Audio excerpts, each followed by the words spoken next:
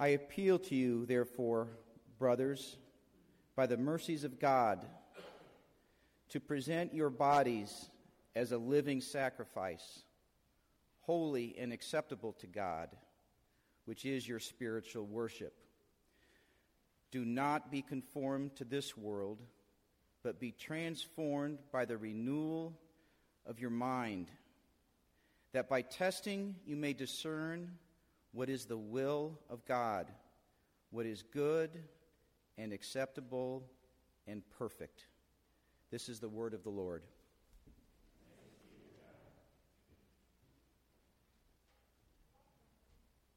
Let's pray. God and Father, as we come to your word, I pray that you would be teaching us to follow after you and conforming us to your image. Be at work by your Holy Spirit in our hearts and lives. Be with all of us sinners as we sit under your word. Be with me, a sinner, as I preach it. Pray these things in the name of Jesus Christ. Amen. So here in the beginning of Romans 12, Paul is making this big shift in the letter. For the first 11 chapters of Romans, which we spent basically all of last year preaching through, if you're new with us here, Paul has been talking about this set of truths, this set of beliefs and ideas about Jesus and what he has done. And here in chapter 12, Paul starts to shift to saying, now, if that's true, here are some things we should do, right? He's shifting from kind of what's true to what to do. Which isn't to say there was nothing to do in the first 11 chapters of Romans. I hope nobody came away from last year feeling that. But it is to say that there's a real focus now on our calling and our call to obey as Christians in the last couple chapters of Romans. And so as we start to embark on that, I want to just give you an idea that was pointed out to me originally about preaching in seminary, but that really kind of I think about a lot as I come to texts like this one about obedience, just in general and in my life. And so it was a guy talking about preaching, but he said the problem with a lot of preaching about Christian obedience is that it focuses on telling people what to do. The problem is that it focuses on telling people what to do. Now, he did not mean, the professor who said that to me, that you don't need that at all, right? There is a place, we do need to understand what God's commands are. But here's what he was saying. He was saying, so I read the Bible, right? And 99.9% of the time, when I come across some command in the Bible, it's not new information to me, right? I'm not reading the Bible and I'm like, I should pray? I should forgive people? Right? I should be generous? What? My mind is blown. That's not what happens, right? We all kind of know those commands already. I'm not failing to do them because I lack knowledge that I'm supposed to. And so what he was saying was that with all that focus on what to do, we aren't actually helping people change. We're just pointing out to them over and over the ways that they aren't changing. And so instead, this professor said, in preaching, and I've come to really believe just in life, instead of just talking about what to do, you do need that, but then you also need to talk with people about how to do it and why to do it. About how and why, as well as what. Which is to say, I think about prayer, right? And I should pray more. I know that I should pray more. And it's good to know that, but what's really helpful to me isn't just being told over and over, you should pray more. What's being helpful is to learn people's thoughts on, new ways to pray, right? In different ways how to pray, or to reflect more deeply on why I should be praying and why it is good.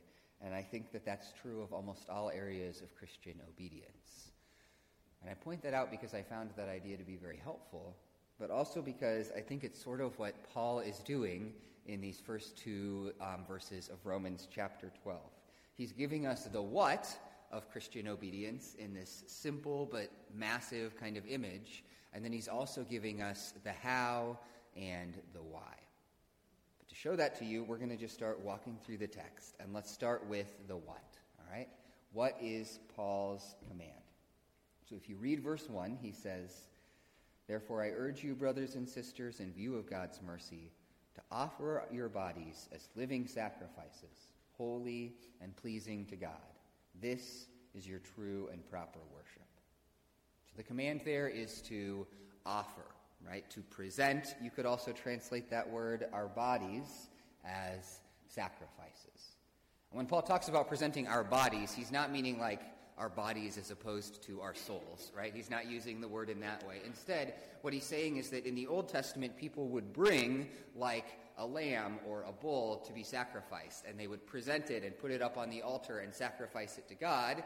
And what he's saying is now, instead of like taking that bull and putting it up there, what you're doing is you're taking yourself and you're putting yourself up on the altar, right? The command is to sacrifice our whole selves. And he uses 3 words then to describe that sacrifice. The first word is living, which is to say that we're not sacrifices in the sense that, we're offered up and then it's done, or we die or something, but that what we're offering up to God is something that's ongoing, that continues for our whole lives as we live as sacrifices. And it is holy. Holy means set apart in the Old Testament. And so what you would do with sacrifices in the Old Testament, they'd be described as holy because you would take certain animals, usually the best ones, and you would set them apart to God and to his purposes. And so Paul is saying, in the same way, what we're called to be is sacrifices who are set apart. We see our lives as set apart for God and his purposes. And it's pleasing to God. This is what God is after. His goal in saving us and in making us is that we would ultimately live for this purpose. And then at the end of the verse, Paul says, this is your true and proper worship. Some versions say spiritual there, if you're following along in your own Bible, which is a fine word, but it doesn't mean spiritual like as opposed to physical, but the word technically means rational there in the Greek, right? And so it means it's like your reasonable service is how maybe you've heard this verse translated. And so what Paul is saying is that like given who God is and given his greatness and the fact that he made everything and deserves everything, this is what worship should reasonably look like, is to offer your whole self to God. There's this tension. I don't know if you've ever felt this. When we hear that kind of imagery, there's this tension to the way that the Bible talks about our obedience.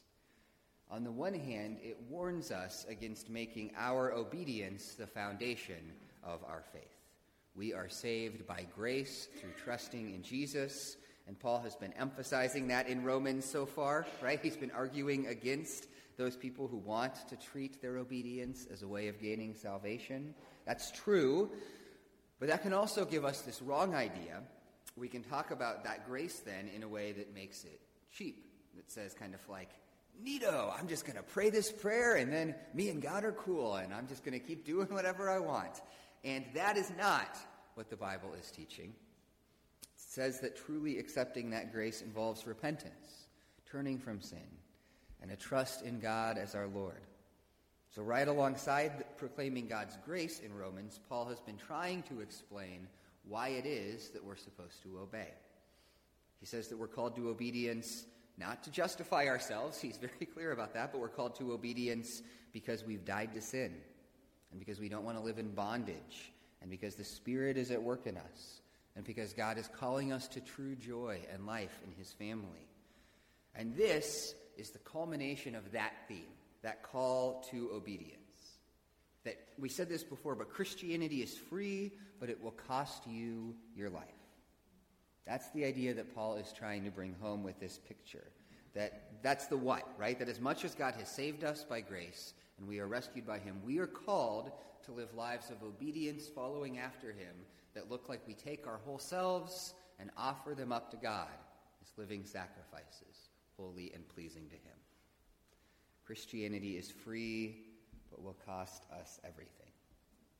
This should remind us of something, especially in our world, I think, that we can sometimes forget.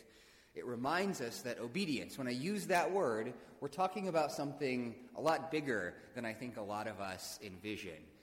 We have this idea in our words sometimes that obedience is this narrow set of things. Like We read this as if Paul's saying, I urge you, therefore, to do some religious stuff sometimes, right? Or we read this as if it's saying, like, I urge you, therefore, to make sure you keep this kind of specific set of a couple of rules over here. And that's not the image Paul's giving us, though, right? What he's calling us to is to take our whole lives and offer them up in a way that means that every part of them is being lived as an offering to God. Now, it doesn't mean there are religious things we should do, and there are rules, right? I'm not saying that's not true, but those are the details of what is meant to be an all of my life kind of obedience. That what God is calling me to, like when Jesus sums up the law, right? You know how he sums it up. It's love the Lord your God with everything, and love your neighbor as much as you love yourself. Or when Paul talks about the fruit of the Spirit, right, in Galatians, he says these are the kind of fruit that the Holy Spirit works that you see in believers' lives. It's like love and joy and peace and patience and kindness and gentleness and self-control. It's these things that describe this whole way of living in the world, not just this specific set of rules that I'm supposed to follow. And that's what we're being called to have our whole way of living transformed in a way that is honoring to God and reflects his holiness and truth. That's the what to do. It is important for us to hear that, right? It's not that the what to do is unimportant, because I think we can have the wrong answer sometimes. We can have too narrow a view.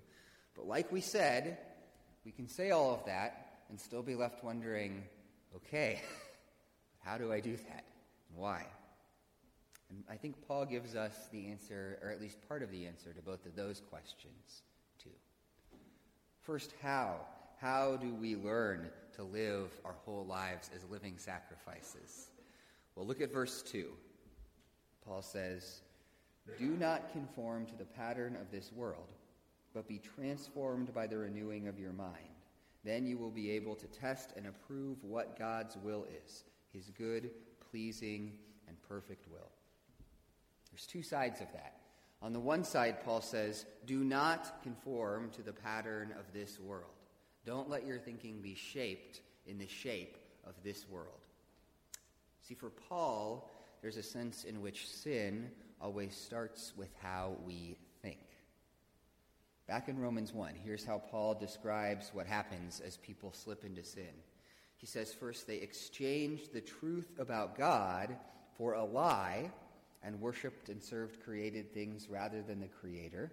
So it starts with this changing of this truth, right? This truth about God and his greatness, for believing some lie, believing the lie that something in creation tells that it's going to make you ultimately happy and fulfilled. You believe that, and then a couple verses later, furthermore, just as they did not think it worthwhile to retain the knowledge of God, so God gave them over to a depraved mind, so that they do what ought not to be done. So as you start to think that way, as you start to believe those lies, our thinking actually starts to get warped. We start to not think about the world clearly. Now, just to be clear, when I talk about thinking there and mind, I don't just mean like your conscious, rational thinking, right? I don't just mean like when you sit in an armchair and ponder the deep things of the universe or something. Paul's talking about something kind of deeper. He's talking about what a lot of people today would call a worldview, right? A worldview, which is a way of thinking about the world that's shaped by beliefs that we don't even notice. Let me try to give you an example of a worldview that's not what Paul's talking about first, and then we'll talk about that. So, here's a specific example of what a worldview is. I grew up in the rural Midwest, right? From a family that had lots of farmers and stuff, and so I have this deep-seated belief that you should fix everything yourself, right? That you should fix your car yourself, and you should fix your house yourself, and you should be able to fix everything yourself. And not everybody thinks that way, right? Maybe some of you guys don't. And certainly, when I talk to friends who are from big cities, for example, they think that's crazy. They would say, there's this person who's really good at this and specialized in this, and why don't you just pay them to do it? And sometimes they're right. Like last month, while fixing myself the furnace in our house, right, I ended up breaking it way worse. And we had to spend way more money than it would have cost just to have somebody come out and fix it. But here's my thing. Where did that idea come from? Why is it that I just deeply believe that, and that person from another place deeply believes something else? It isn't because I've sat down and thought it through. It's because as I grew up, I heard people talk in a certain way, right? And I heard stories, and I heard my relatives talk about those no good city folk who don't ever get their hands dirty and don't know how anything works, and that all taught me to view the world a certain way. That's what we mean when we talk about a worldview, except the world does that with a lot bigger things than just fixing furnaces. This world has ways of thinking about success and money and love and sex and happiness and all sorts of things that do not fit with God's way of thinking. And it's not that I sit down and rationally consider it, it's that I soak up those ways of thinking too. Through advertisements and TV shows and conversations at the grocery store and stories that I hear family members tell and songs on the radio, I'm being trained to think about the world in a certain way. And often that way of thinking is hostile to God's truth. And so what Paul is saying is that we need to fight not to have our thinking be conformed to the thinking of this world, right? Don't conform the way we think about the world. Don't let it be shaped by that. We need to be engaged as Christians to challenge those ways of thinking. Or to put that another way, what we need to do first is recognize that we are in hostile territory as Christians, right? That this world is not our home, as we're fond of saying in kind of songs and stuff, but not just in the sense of we're going to die and go to heaven, but more in the sense of I like TV shows about spies. Do you? Or about undercover police officers or whatever. And if you've ever watched those kinds of shows, one of the dangers is the person going native. Have you ever heard that phrase? It means if you're a spy in a foreign country, or you're an undercover officer with some group of drug dealers or or gun runners or something. If you're there long enough, you have this danger where you can start to get confused about why you're there, right? And about who's right and who's wrong. You can start to feel like those people are actually right and start to think like they do. And the danger for us as Christians is that it's very easy for us to go native in the world, for us to start to think in those same ways and uncritically absorb its worldview. So that's the first half of Paul's command. Don't be conformed to the pattern of this world, but he gives another side of it too. Going on in verse 2, he says, but be transformed by the renewing of your mind. Now that means we don't just need to be critical about the world, but we also need to have our minds be renewed and be transformed by that. There's something really important about that word, and that's that it is in the passive voice. I know I hear everyone go, oh yeah, I know. If you think way back for many of us to high school English class, you can have words in the active voice and the passive voice. And the active voice means you're doing it, and the passive voice means it's being done to you. Does that make sense? So I don't cut my hair, I get a haircut. That's the difference. And here what Paul is saying when he talks about, but be transformed by the renewing of your mind, that is in the passive voice. In verse 1, when he says, present yourself as a living sacrifice, that's active. He says, you do that, right? When he talks about don't be conformed, technically that's middle in the Greek, which is not a thing that exists in English, but basically it's sort of like active. But when he talks about but be transformed by the renewing of your mind, he's describing something that happens to us, not something that we just force ourselves to do. And here's what he's talking about. He's saying, look, there are things that we're called to do then as Christians. We're called to learn God's ways and learn about Jesus and spend time, worshiping God, and all of that is meant to shape us. But it's not that we do those things and then draw some simple line and then obey. It's that as we live as Christians and as we worship and learn more about God and pray and spend time with him and with his people, that actually grows us and shapes us in ways that start to change our thinking and ultimately then to change our action. That's why at the end of the verse he says, then you will be able to test and approve what God's will is, his good, pleasing, and perfect will. So he's saying that as you live in those things, as you have those things shape your worldview, rather than just letting the world shape it, what that means is that you start to think about the world in a way that just draws you to obey. You start to look at God's will, and you see it as good, right? You desire it. You see it as pleasing, and you see it as perfect. That's what actually happens to us then as we let God shape and renew our minds. What does that mean practically for us when we talk about how to live as sacrifices? Well, if I had to sum all of that up, let me offer two thoughts about what that means about how we live in the world. The first is that it means that we should engage everything in this world critically. We should engage everything in this world critically. Oftentimes, we kind of live in the world, and it's like we see like an ad on TV, and we think just like, it's like the caveman, like, me want, me get, I mean, that simple a kind of equivalence. But what we need to do instead is develop this habit of testing things as we encounter them in the world, of asking, is this what God wants? Is this the result of his truth? Or am I buying a lie?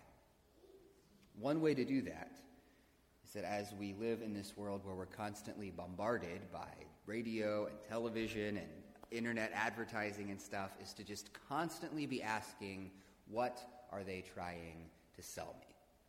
What are they trying to sell me? Now, sometimes I mean that in a very kind of literal way.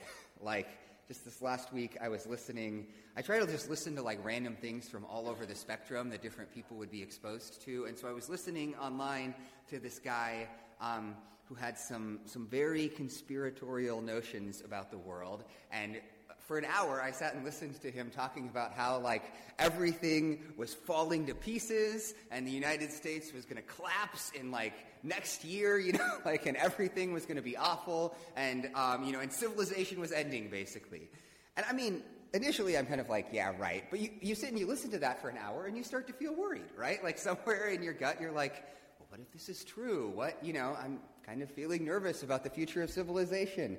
Until suddenly there's this moment where he's in the middle of this like spiel about everything collapsing. He's like, and I got to take a break here to tell you about this great product I'm selling, these survival kits to help you survive when civilization collapses, right? And then suddenly like the light goes on. You're like, okay, like you're selling me this fear, right? Because you're trying to sell me meals ready to eat and generator to put in my basement and stuff like that, right? Sometimes it's like that. Sometimes it's not that obvious, but still, it's trying to sell you a certain picture of the world. I mean, just think about, like, the television shows you watch. Have you ever stopped and thought, like, what do the houses look like that these people live in, right?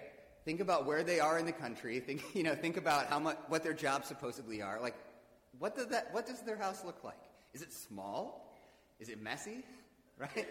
How big is the television that they have on the wall? Like, all of those things are trying to sell us a certain picture of the world, of the good life, and what it looks like, and what we deserve, and what we should be able to have. And it's important for us as Christians to engage with those things critically. So that's half of it. That's one of the two practical suggestions. And then the other one is that we should always be seeking to grow in thinking biblically. We should always seek to be growing in thinking biblically. And I don't mean by that just we should be trying to think a bunch about the Bible or about Christianity. Although that's there, I mean that we should be seeking to soak in God's truth in a way that helps us to live in the world in a way that honors him. I mean, we don't just read the Bible, right, to learn facts. Do you realize that? I think sometimes, without thinking about it, we have this notion that, I'm supposed to read and study and know stuff about Christianity because, someday when I die, St. Peter's going to be like, all right, before you get in, I need you to name the 12 disciples in the 12 tribes of Israel, right? And that's not why we're doing that. We're meant to know Scripture, to read it and soak in it, because it actually shapes the way that we think about and live in the world. That's also why we're called to do things that flow out of reading the Bible, that are shaping our thinking. I think it's why we as believers should be trying to have meaningful conversations about God's truth with other Christians. I don't know if you've ever thought about that, but we should be talking with each other about what's true and how to live for God in the world. It's the reason that it's worth, listening to things about Christianity or even reading things. I know this is not going to be everyone's, piece of cake, but we've got a book table out in the foyer, right? Try reading a book to help you grow in your faith or something like that. And in all of those things, I'm not saying if you do them that all of your struggles to obey are going to be fixed, right? I'm not saying just study the Bible and talk with some Christians about it and read a book and then you're going to be perfect, right? I'm not selling you that. But what I am telling you is that the more you do that, the more you do that over the course of your life, the more you will be grown to be conformed to God rather than the world.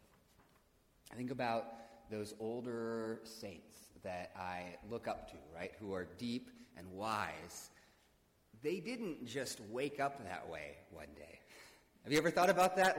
The kind of depth and wisdom that I admire in them now is the fruit of years and decades of sitting down to pray, of opening their Bible and seeking to read it, of trying to grow a little bit at a time in Christ, so that decades later you see that kind of depth that they have now. So maybe this year, right, as we're still at the beginning of it and you're looking forward to it, think about, what does it mean for me to soak in God's truth? Maybe if you've never read the Bible, try spending some time reading the Bible. And I don't mean 10 minutes in the morning with a cup of coffee, right? I don't mean hours and hours or something. And if you're doing that, maybe take, the next step or the next step. But all of us, let's be seeking to do that, because that's actually how we then start to be taught to be living sacrifices. So that's the what and the how. To present ourselves as living sacrifices and to do it by having our thinking transformed so that we're not conformed to this world, but rather our minds are renewed. But there's one last layer, like we said, and I think it's in some ways the most important, and that's why. Why should we do all of this? So to get there, I have a question for you, which is, if you had to make a list, what would be on your list of the most important words in the Bible? Okay? If you had to kind of make your list of the most important words. Obviously, yes, God and Jesus, good. You've gone to Sunday school or something, you know that you should say that, right? And maybe some big ideas like love or holiness would belong there. Or maybe if you want to get clever, you could maybe use some theological words like covenant or something. And all of that's great. But let me suggest to you that really high on that list, one of the words that you should keep an eye out for as one of the most important words in the Bible is, it's really easy to miss.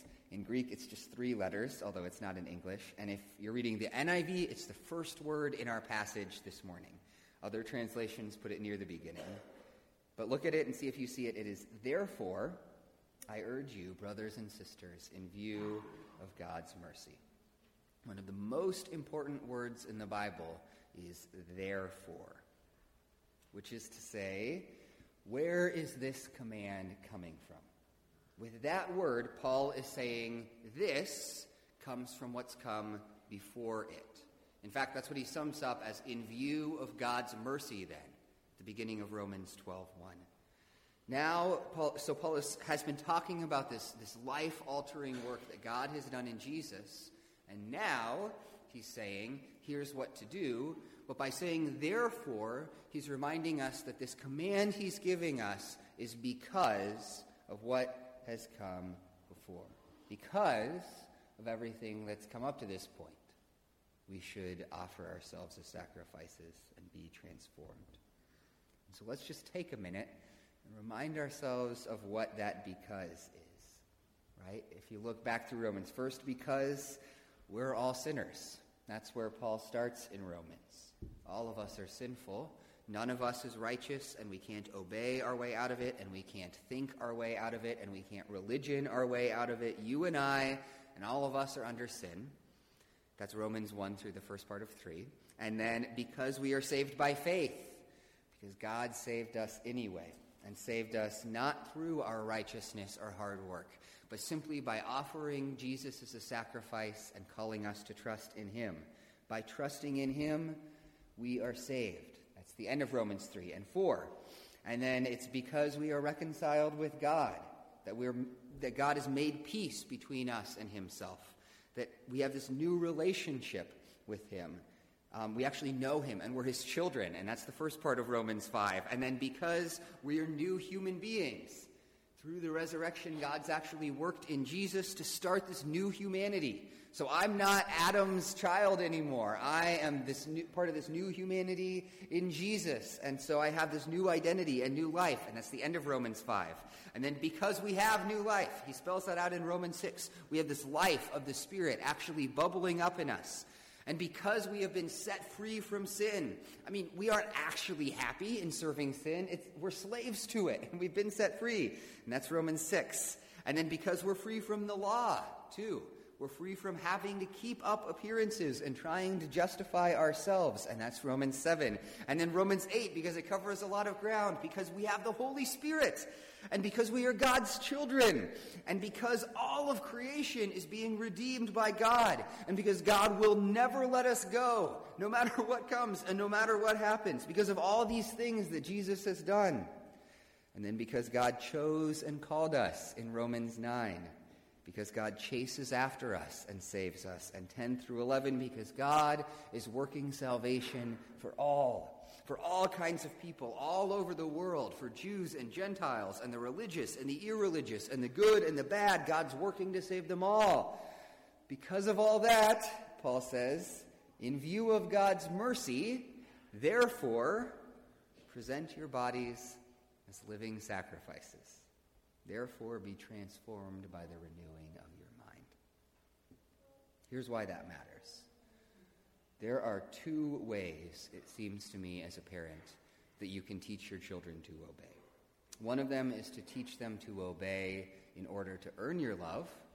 The other is to teach them to obey because they are loved, right? Teach them to obey in order to earn love or because they are loved. And you know what? Like looking from the outside, it can be really hard to tell the difference between those two approaches to parenting.